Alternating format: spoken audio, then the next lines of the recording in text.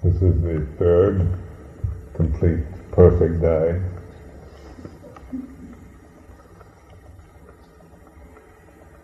Completely flawless,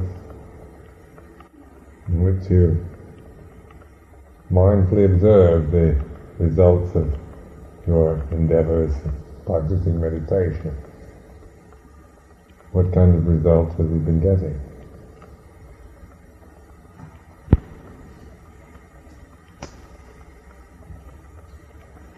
Being aware, reflecting on, you say, reflecting on, you find your mind becoming confused, you find a lot of depression or anger or discouragement, doubt. You find your mind becoming obsessed with memories or thoughts or whatever. Just to observe, you're not trying to figure out why anymore. Why you have thoughts, why you think the thoughts you think, or have the memories you have, or feel the way you do. But just observing what you're doing, like developing anapanasati, mindfulness of the breath. That's kind of a beginning. Just something to do. Like I said, like friction, like on a sharpening stone when you sharpen your razor. You have to, in order to get the razor sharp, you have to cause friction. So anapanasati can be is like friction. Something that you're not skilled at doing. You're not trained to do it. You have to kind of make yourself do it. Bring the mind, your attention back to the breath when the mind wanders, even though you don't want to bring it back to the breath. You begin to observe, the kind of energy that you have in the moment. The wandering, fantasizing mind, or the depressed feelings, the doubts and uncertainty about whether you're doing it rightly, or whether you're capable of doing it at all, or hoping that you get some kind of good result from it. Compelling yourself, forcing yourself to do it when you don't want to, and then giving up in discouragement and so forth. You begin to see, just observe what the way you approach anything is simply just watching your breath. Theoretically, it's understandable, isn't it? Explain it as a method and something that one can do. It doesn't take any great intelligence to be able to understand how to do it, but it's the actual doing it. And then the results we get, we observe. The attitude, as I was saying previously, is very important, because if we approach something with the wrong attitude towards ourselves, we end up by destroying the razor we're sharpening rather than sharpening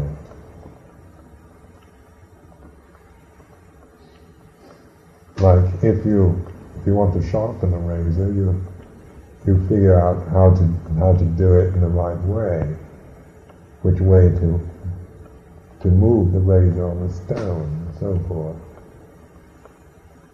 And rather than just taking a stone and a razor and causing friction, like you can bang them together, and that's friction. You can bash the razor with the stone, or the stone with the razor. And there are different ways of causing friction, but it's not to get friction for its own end, but to learn to develop a skill so that you, are sharpening something rather than dulling it.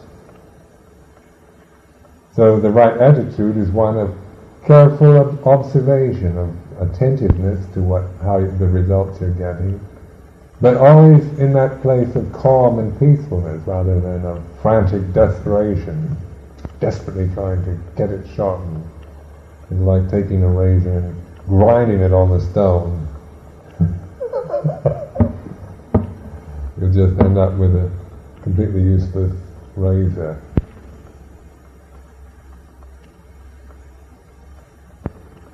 So to sharpen the razor, probably have to have a kind of a calmness, the right touch on the stone so that you get a nice smooth stroke. And that's a gentle kind of thing. It's not something harsh and hard and aggressive and forceful. It's that amount of effort it takes to lift the hand up, hold the razor, hold up the stone and move it along the stone, causing the proper amount of friction for sharpening it. And that you only know through practice. You can't, no matter how much you might read about it or understand it theoretically, it's only in actually doing it that you develop the skill. So the attitude is one of calm, cool, collected peacefulness with what you're doing.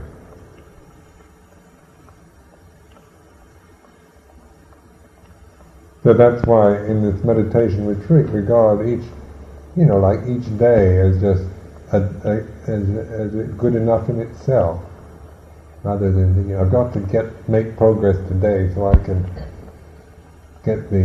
pass the examination at the end of the course. That kind of worldly student's attitude of I've got to really struggle and force and cram everything I can in so I can pass the exam at the end of the course. The examination is always going on. It's being mindful all the time, so there isn't any examination really. Used to have a reoccurring dream in which, during the first few years of practice, I kept having this dream. It would be in variations on the theme, but the theme was that I was doing something, like going into a coffee shop or doing something, and then I said, I shouldn't be doing this, I should be studying for the examination, because the examination is due very soon and I'm not ready to take it. I know I'll fail.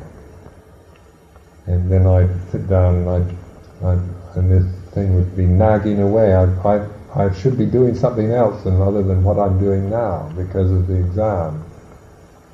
So wherever I went, whatever I did, there'd be this nagging feeling that there's something I should be doing, then what I'm doing now isn't what I should be doing. There's something else that I haven't done yet that I need to know and do in order to pass the exam. And so this dream kept reoccurring when I would fall asleep, and I'd think, what is it trying to say? I've been practicing meditation for years, and I think, what do I have to do? Have I left something out? Is there something I haven't studied yet, or haven't? What should I be doing? And I think, well, maybe I should read the suttas. Maybe I should study Pali. Maybe I should delve into the Abhidhamma. Maybe I should do this or that. Maybe I should develop all the jhanas. And maybe I'm not ready for the exam yet. And the doubts would come into my mind that somehow that there was something very difficult yet that I had to study and do in order to pass the exam. But as I kept reflecting on this dream, it would keep reoccurring, and I thought, it's trying to tell me something, obviously. What is this dream about? What have I not done that I should be doing?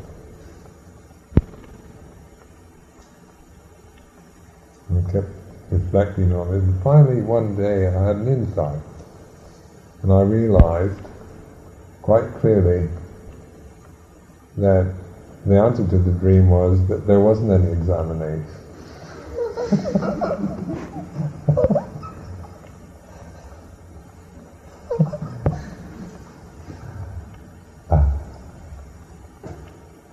I've never had the dream since.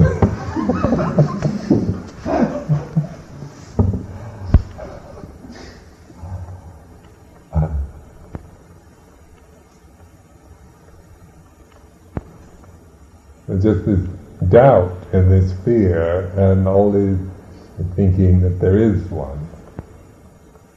I thought there was an examination I'd have to pass. But then one can say the examination's going on all the time, isn't it? In other words, being mindful is the way to pass the examination.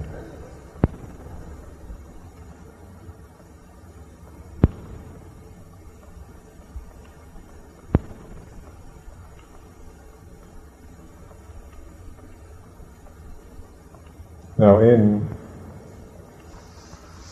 meditation, when you're starting, when you're a beginner, you've got to realize that it's like time, like sitting here on this retreat, for some of you who've never done a retreat before. It's like tying yourself down, putting yourself in a straitjacket, or even like, sometimes probably like nailing yourself on a cross. I mean, you're bound and restricted. You can't talk when you feel like it. You're sitting a lot, sitting posture, formal practice of walking, and so forth. You're tied up. You're bound. You're restricted. You can't do what you feel like doing in the moment. You can't just follow your whims and impulses. You have to sit and endure through the impulsiveness of the mind. And because of that, because we don't have the ability or the opportunity really to get rid of, to just follow the impulse or to repress it, we have to more or less endure its presence. That kind of energy that would make us go off and do something else than what we're sitting here. And then the impulses, restless impulses arise. We want to do something, go somewhere. Pain from sitting too long arise. We want to get rid of the pain. We want to reflexively just move to get away from the discomfort. The mind is confused or depressed. But when we bind ourselves down to something, when we tie ourselves up, we tend to feel very angry sometimes. A lot of aversion arises. We feel negativity arising that we probably never noticed all that much before. Like if I were to hold you down, take you physically and hold you down to the floor, pin you down to the floor, you'd feel a lot of negativity towards me, wouldn't you? Well, the same applies when you're bound here to the sitting posture, to the meditation retreat. You can direct that negativity to me or to yourself or whatever. You can, what your patterns of your habits of being negative will become apparent to you. Because you can't do what you want to do. You can't just follow your habits with the way you can. If you're not on a 10-day retreat or you're not under someone else's direction, when you can live life on your own terms, do what you want, and eat when you want, sleep when you want, do or follow your various impulses when you feel like it, and then suddenly there's no, you can't do this, you can't do that, you can't talk. Can't you eat once a day? So forth, so that you find you're bound and restricted. So if some of you are experiencing a lot of negativity, that's a natural result of being bound and restricted. It surprised me when I the first few months of meditation when I was a samanera, how much hatred and anger I was experiencing. I never thought of myself really as being a negative, hating person. You know, one has a kind of an image of oneself as being a certain kind, a certain type of person. And my self-image was being a jovial, good-hearted, kindly person. And then during those first few months of meditation, I found out all kinds of ugly things in me that began to bubble up. Just, I couldn't think a nice thought about anybody for weeks at a time. Even when, like, one old lady in Nong Khai, Chinese lady, decided to bring food to me, I even hated her most of the time. And I felt so much hatred for my parents, and I felt this incredible amount of aversion coming out in every direction. And it was something that I was rather shocked at seeing, because when you think of yourself as a kindly, gentle and good-hearted man, and then this really nasty bitchiness kind of spews forth all the time, you don't quite know how to deal with it. You think this meditation is really... Before I meditate, I was kind and gentle.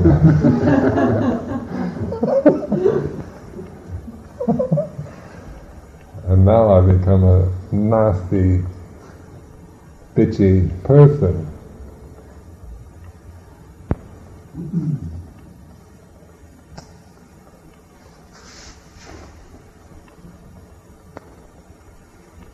But this was a natural result of one thing, being a samanera, not being able to get away from negativity. Like in lay life, I've realized that so much of these negative impulses, I just, as soon as I felt their presence, I'd get away from them as soon as possible. There are all kinds of habits I developed in which I could escape from the negative side of life as quickly as possible. Smoking cigarettes and drinking and watching television, reading books and chatting with friends and going to the cinema and so forth. There are all kinds of ways you could get out of if you were depressed or miserable or full of anger. You could get away from it quickly by changing the mood into something else you found exciting or interesting. But as a samanera, suddenly I was denied all possibilities of escape. To sit there in a little hut, not a very nice little hut either. I spent a lot of time criticizing that hut.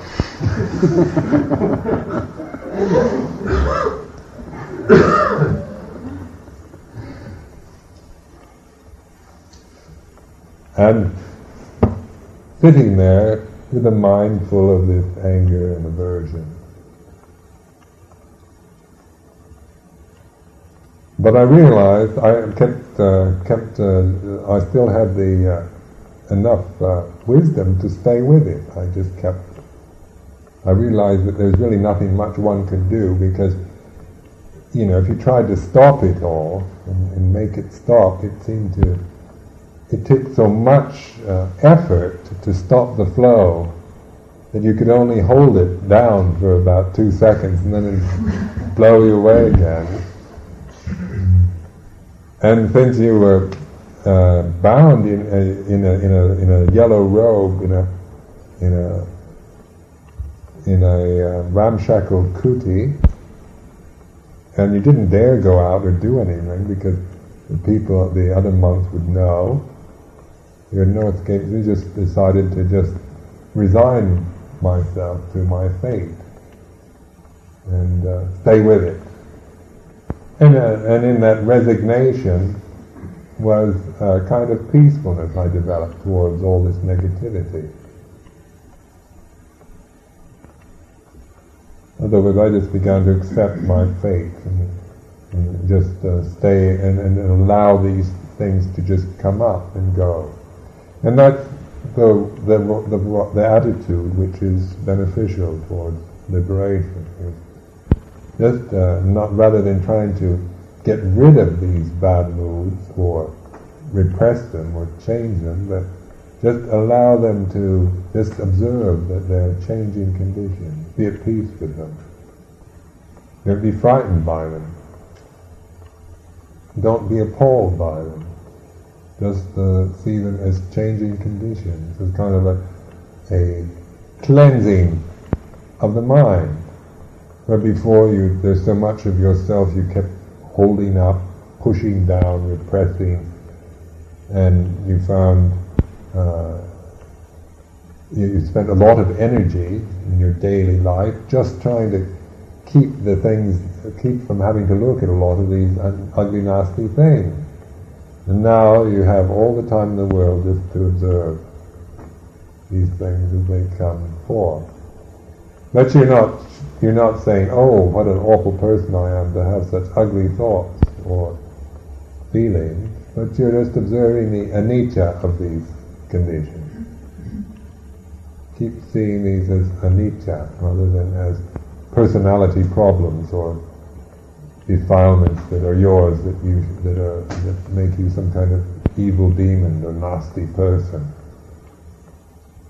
Begin to think no matter how rotten and ugly and disgusting it might be, it has just changed, because all those conditions that are ugly, nasty and rotten are never permanent conditions. There's nothing permanent that you can find that is nasty and ugly.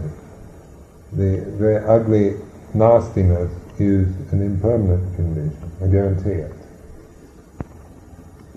Even though when you're caught in an ugly, nasty hell for a while, it seems permanent. But that's because it has the appearance of permanency, because you don't want it. Anything you have that you don't want has that feeling of being permanent. If you notice. Have you noticed? Like when you're depressed, if you're in a depressed state, somehow you think, I'm always going to be depressed, I'm always going to be miserable, I'll never be happy again, I'll never have a joyous moment in the rest of my life, I'll always be this miserable, depressed being, eternally, forevermore. That's what Christians call eternal hell. Hell has this appearance of being eternal. But when you see that eternal hell is only temporary, impermanent anicca, then you have insight into the nature of hell. Eternal hell is impermanent and not self. It is not yours.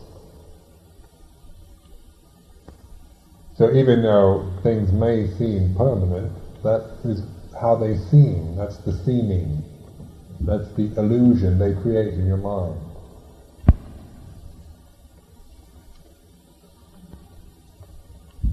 By reflecting on the changing anicca, impermanent characteristic of suffering, depression, doubt, worry, fear, anger, greed, lust, stupidity, when you reflect on the changing characteristics, then you begin to, say, abandon your identification with the condition and begin to see it from a perspective of seeing it as a changing condition that's separate from you. It's not me, it's not mine. This is what we mean by anatta, not self. Where before, when you're attached to that condition, like if you're depressed, attachment to the depression thing, you think, I am depressed, I'm miserable, I'm no good, there's no hope for me, I'll always be miserable and unhappy and so forth.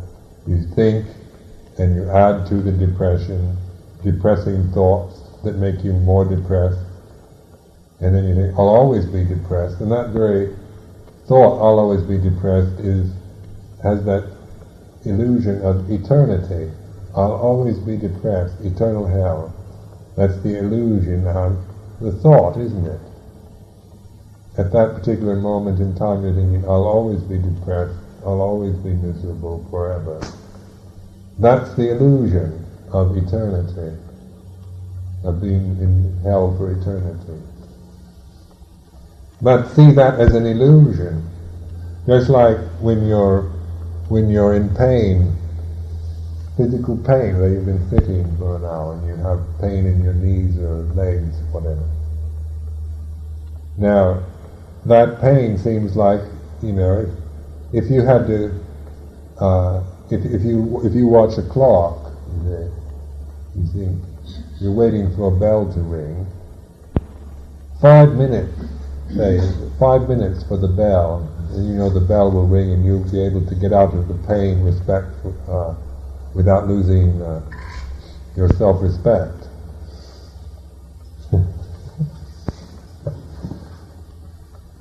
So you think, 5 minutes left, oh that's not very long. Oh, I can endure for 5 minutes. And then you're waiting for the bell to ring and the pain increases and absolute agony, and you think, it should be 5 minutes by now, and you look, only 1 minute. It has because pain, when you're in pain, you have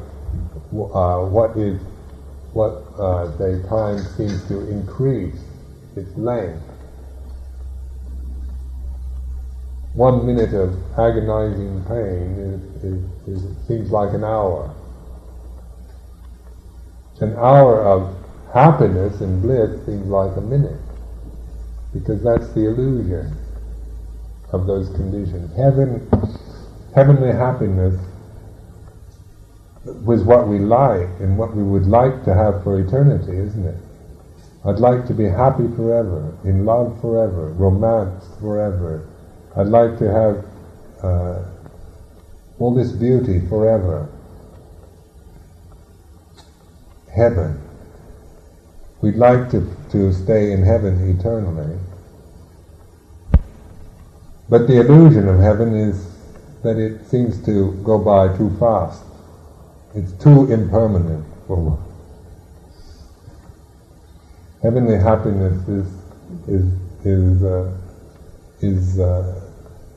goes by too quickly for us, when we would like it to stay on and linger hour after hour after hour, day after day, month after month, year after year. They were talking about the illusions that we have in dealing with time, the feelings, sensations in the body, the moods that we have.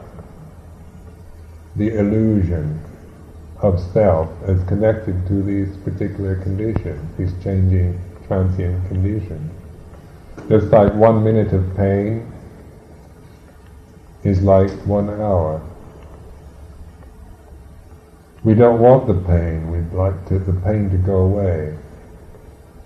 We'd like it to go away instantly, as quickly as possible, not have to wait, because physical pain makes us terribly impatient. We want to get away from it quickly. The quicker the better. So even a minute of pain seems like an eternity, because we don't want that pain. And when we have something we don't want, we want to get rid of it immediately, as quickly as possible, destroy it, annihilate it, because we're impatient. That's the blind reaction to the unpleasant and painful. Then the blind reaction to the pleasant and the beautiful is wanting to possess it forevermore, make it mine forever. I want this beautiful thing to be mine forever. I want this pleasurable feeling to be mine forever. I want to be happy like this forevermore. I wish I could always be happy and joyful and loving like this all the time. The illusion. Wanting something that you like to be yours forever, wanting to get rid of something you don't like that you have already, wanting to get rid of it instantly, as quickly as possible. Now observe this in your mind. You're just observing. You're not trying to change anything, but just observe the way things are, so you'll not be deluded by these conditions. Because it's the delusiveness, the illusions of these experiences that is the suffering. This thinking that this pain is mine forever, or this ugly thought is me, or these terrible memories are mine, or these bad habits are mine, or this body, if it's sick and weak or ugly or whatever, is me and mine. We don't want it to be me or mine. We want it to be, if it was beautiful, say we have beautiful body, beautiful appearance, beautiful thoughts, beautiful feelings, then we'd like that to be that way forever. To be forever eternally beautiful, radiant and joyous and happy.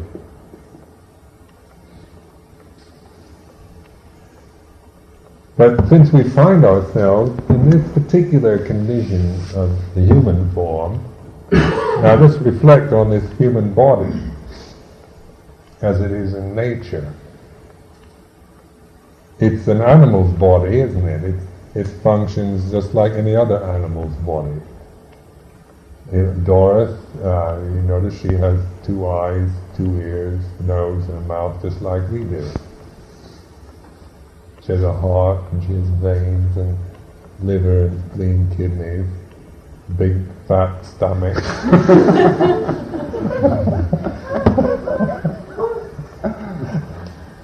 And she's been eating too much. Just like we would have if we were eating too much.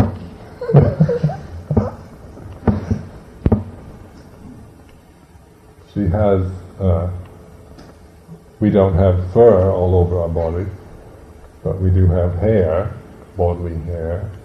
She has claws and we have nails. There are slight differences.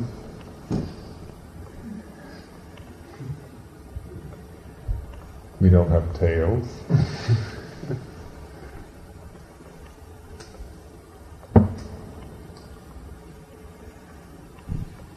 But notice this body, this human body, its functions. Are we like to think of ourselves? Now, when you think of yourself, what you want to appear like to other people, what you want to, the kind of impression you want to radiate outward to others, is that you're not an animal. Say if you're an animal that just eats and sleeps and goes to the toilet, like cat and like dog will just defecate anywhere, just right out on the road, where we wouldn't do that. We would think, I don't want people to realize this is an animal's body. To urinate and defecate right out and shit herself.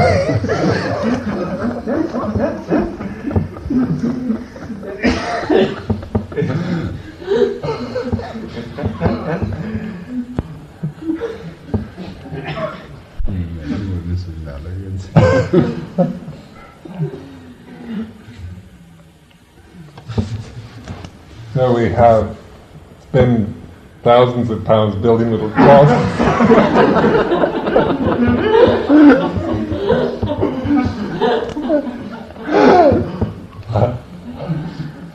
with nice porcelain toilets and clean water that we can wash our hands, and making it fairly attractive and clean and pleasant, so that the coarse function of eliminating the bodily waste is not too unpleasant, reminds us too much of the coarseness of this body.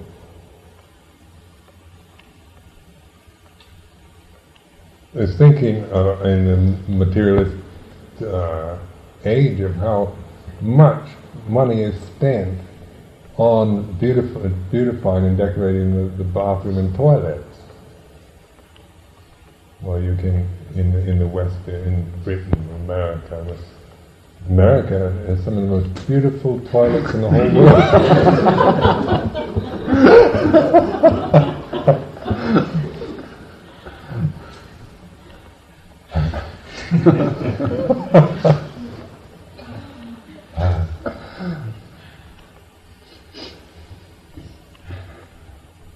Because in this position that we have to put ourselves in, is not one that we like to would like to have our photographs taken, or something that we would want to say I have to share with any of our friends.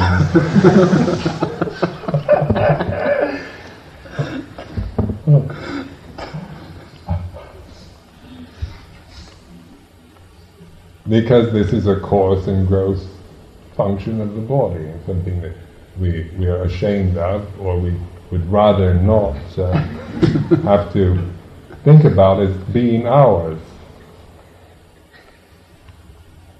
If you notice little children, they feel very different about it. Like before they're made self-conscious about it, they're quite proud of their defecation and elimination of waste, because they get praised for it. I remember my little nephew, and he's been trained for the potty, and my sister would praise him every time that he went to the potty. So he would, whenever guests would come to the house,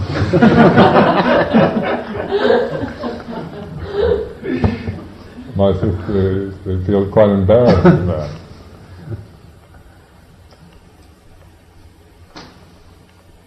But then we outgrow that, and we find we realize that that's not something that we share or boast about to others.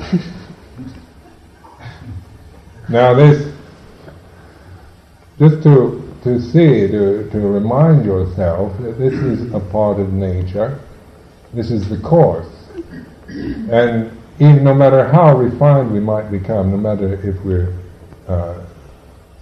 Queen Elizabeth, or the most glamorous film star, or the most respected and well-educated man or woman, no matter how important we are in the world, no matter how wise we become, no matter how refined we may be, we still have to perform these gross functions of the body.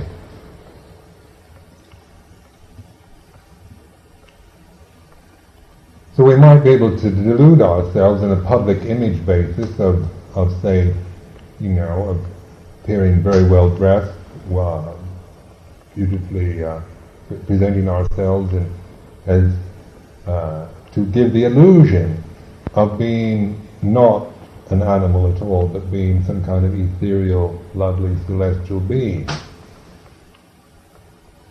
Is what we would rather be mistaken for, like a star in the sky, a movie star, a glamorous, lovely, beautiful deva or angel, something that was, or an impressive a fighter, a warrior, a great father, an all-loving mother, and identifying with the great mythical heroes of the past.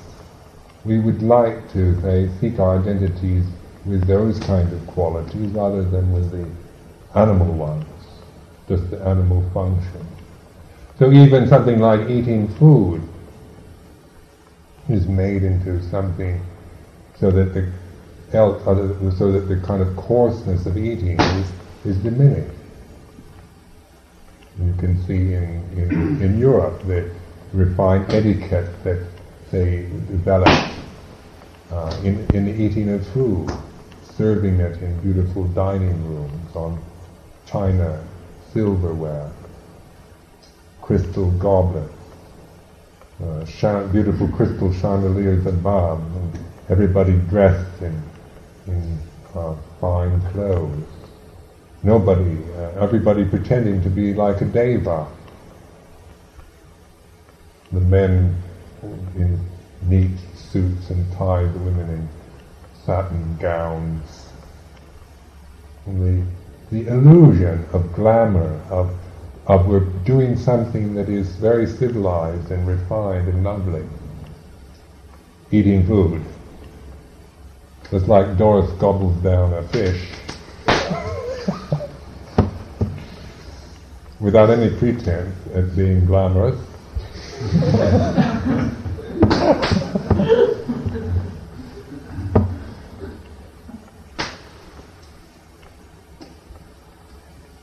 So we have the illusion of being very refined and lovely, in trying to make the gross bodily functions seem not quite so gross or coarse. So in our meditation, we're not trying to ignore these anymore, but to see them in perspective, to understand the gross, the coarse, the necessity. It's necessary to eat food, isn't it? It's one of the, even though the Buddha forbade many things because he didn't deny them the food. We're allowed to eat food. Now that's a necessity, that's something very important, just for maintaining this physical body so that it doesn't become too miserable a condition. So in the way we eat as bhikkhus, out of the bowl, it's to be aware of this. We're not just eating for the pleasure of the taste of the food, just to kill time, or are we pretending to be glamorous devas? We're just dumping it in a bowl and eating it. You look in your alms bowl and you see you're going to transfer that food into your mouth. And it'll go into your stomach and then out eventually. So you begin to pay attention to eating itself, just as it is, not with the attitude of aversion to it, but trying to see, bringing forth that kind of awareness of the attitudes and feelings of attraction and aversion that you experience in regards to the eating of food. Now sometimes when you meditate and you get a lot of samadhi, you get concentrated, you get refined, so refined that you don't even want to eat anymore. Because eating's so gross, so coarse. That if you can stay in samadhi for a long period of time in a refined kind of mental state, you'd rather do that than have to endure the coarse eating process. But eventually, even though you can stay in samadhi for a long time, you eventually have to come out of that and start eating again. Eating something because the body needs that kind of nourishment. So the Buddha allowed us to eat. And we eat one meal a day of food that's offered by generous ladies.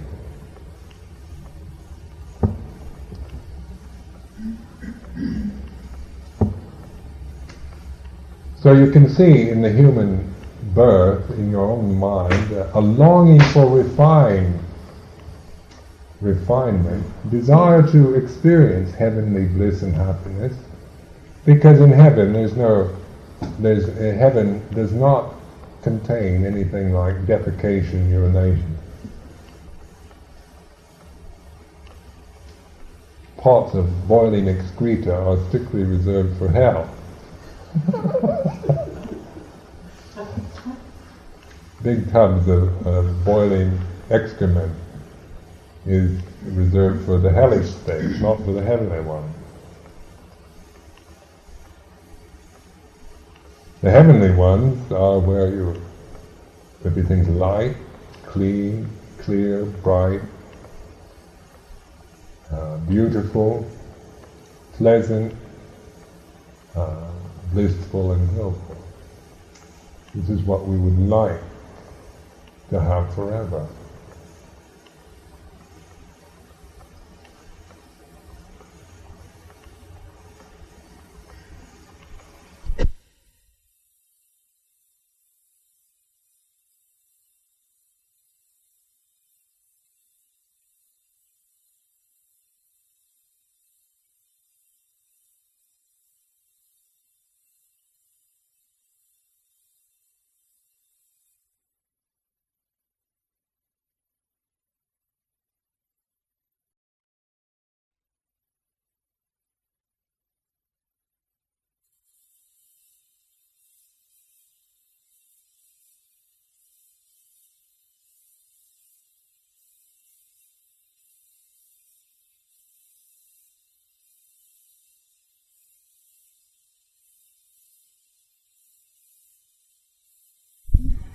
If I punch her in the stomach, the same kind of unpleasant feeling that she experiences that you would if I punched you in the stomach.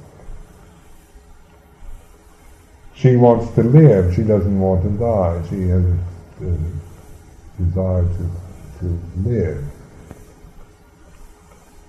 And all animals would rather live than die. Most of the time. Sometimes the animals want to die.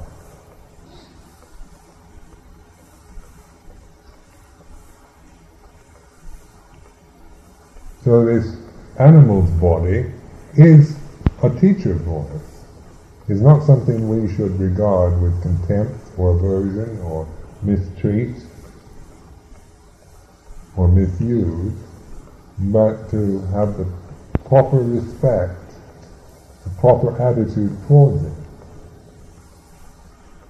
Is what we mean by metta. Aham satita homi. Having the proper attitude towards this creature here, this being, this body. Learning how to take care of it properly without being neglectful of its needs or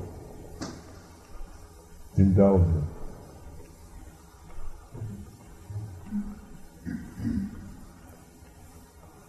Now the mentality can become very refined. You can experience refined mental states and happiness and equanimity that go off into nothingness, and the state of the highest state attainable for refinement of the human consciousness is a state of neither perception nor non-perception. A mental state so refined that it's neither perception nor non-perception. Which is what a lot of people think is the ultimate goal of Nibbana. But the Buddha realized that even he attained that state of neither perception nor non-perception, he realized that it's also an impermanent condition, and that one has to come down from that state and start feeding the body eventually. Even though you don't want to, became emaciated. He had to eventually accept some milk from Sujata, rather than just stay off in refined states of consciousness. He had to learn to, say, live within the restrictions and the conditions of the human form. So even though we would rather not have to deal with the coarse pain and gross functions of the body, and we'd like to get as far away from that as possible, part of our life has to, inevitably, we have to deal with these things, with sleeping and eating, with elimination of weight, bathing, so covering the body, keeping it warm when it's cold, cooling it when it's too hot, taking care of it when it gets sick, when it gets feverish, when it becomes weak.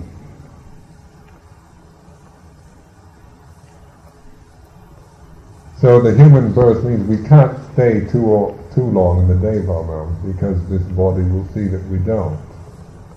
You can go up for a while to states of refinement, but you inevitably come down to the coarse functions of the body with its pain. Now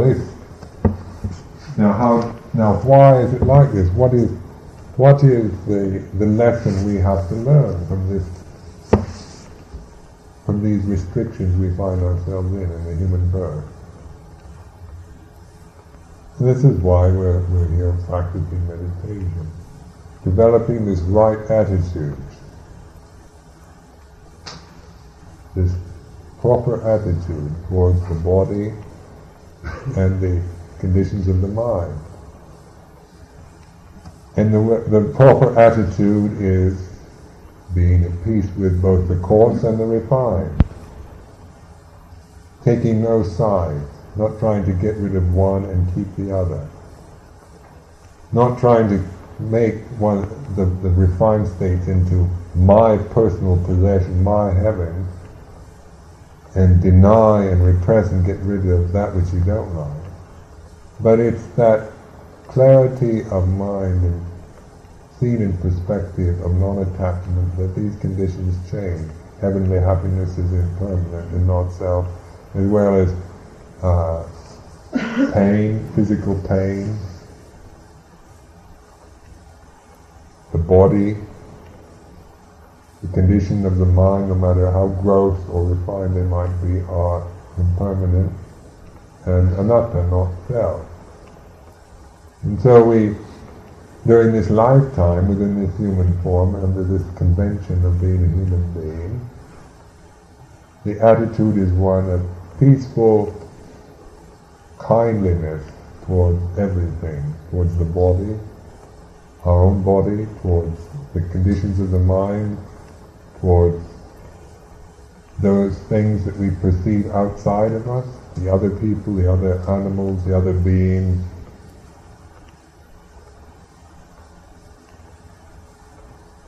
This kind of peaceful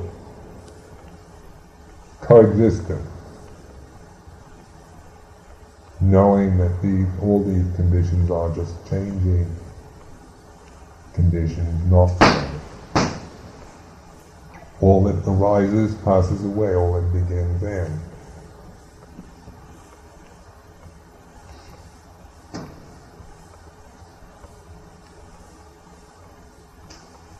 So for this evening, we start our fourth day, another perfect day, starting with this evening, 24-hour period of learning to be at peace with everything, with whatever is now. Now, just observe, how can you be at peace with things? When you're so used to, say, resisting, like if I were holding you down on the floor and you were resisting me, we'd both become exhausted. After a while, you can only do that for so long. And when you stop resisting and relax,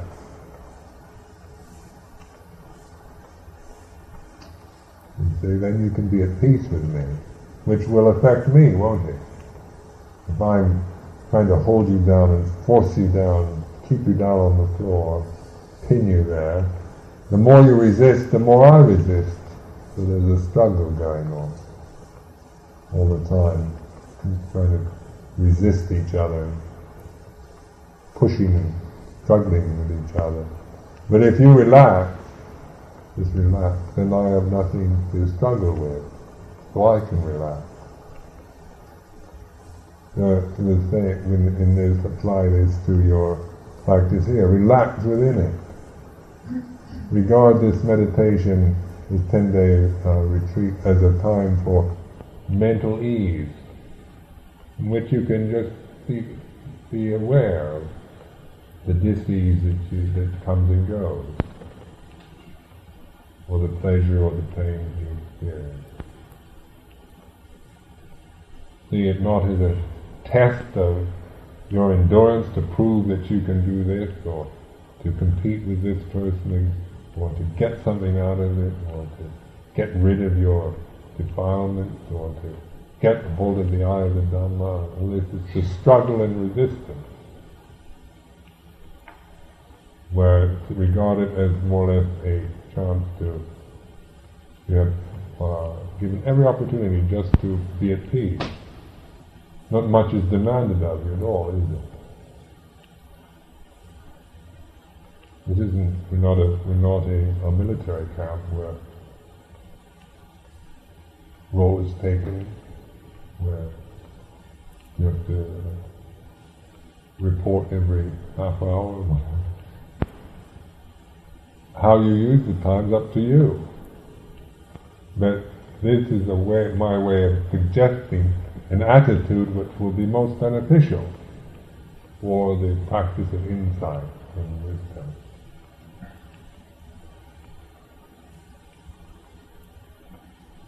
I've seen people go into meditation and spend years trying to get rid of evil and try to change this and try to become that. And you wonder, they've been doing it for years, they never learn. They keep doing the same old things over and over. They don't seem to get any wisdom in even years of meditation. It's because they haven't developed the right attitude for them. They still do meditation with the idea of gain, or with the idea of annihilation. In the middle way is neither gaining nor annihilating. Transcending means not attaching to anything. It doesn't mean annihilating everything. This means that gentle calm, nibbana, meaning being at peace with all conditions. The body still functions, the mind, all that still go, but you're not reacting like a blind fool anymore to their changing conditions. You're not demanding that this animal body be a deva. You're not demanding that pain be other than it is. You're not demanding that the coarse bodily functions be other than they are. You can be at peace even with the most unpleasant conditions, and with the most pleasant conditions.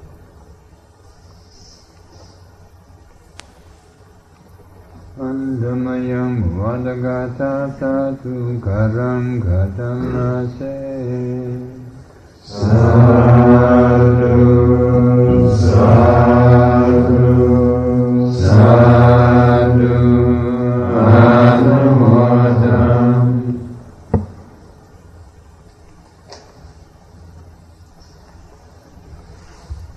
We'll take a 5-minute break.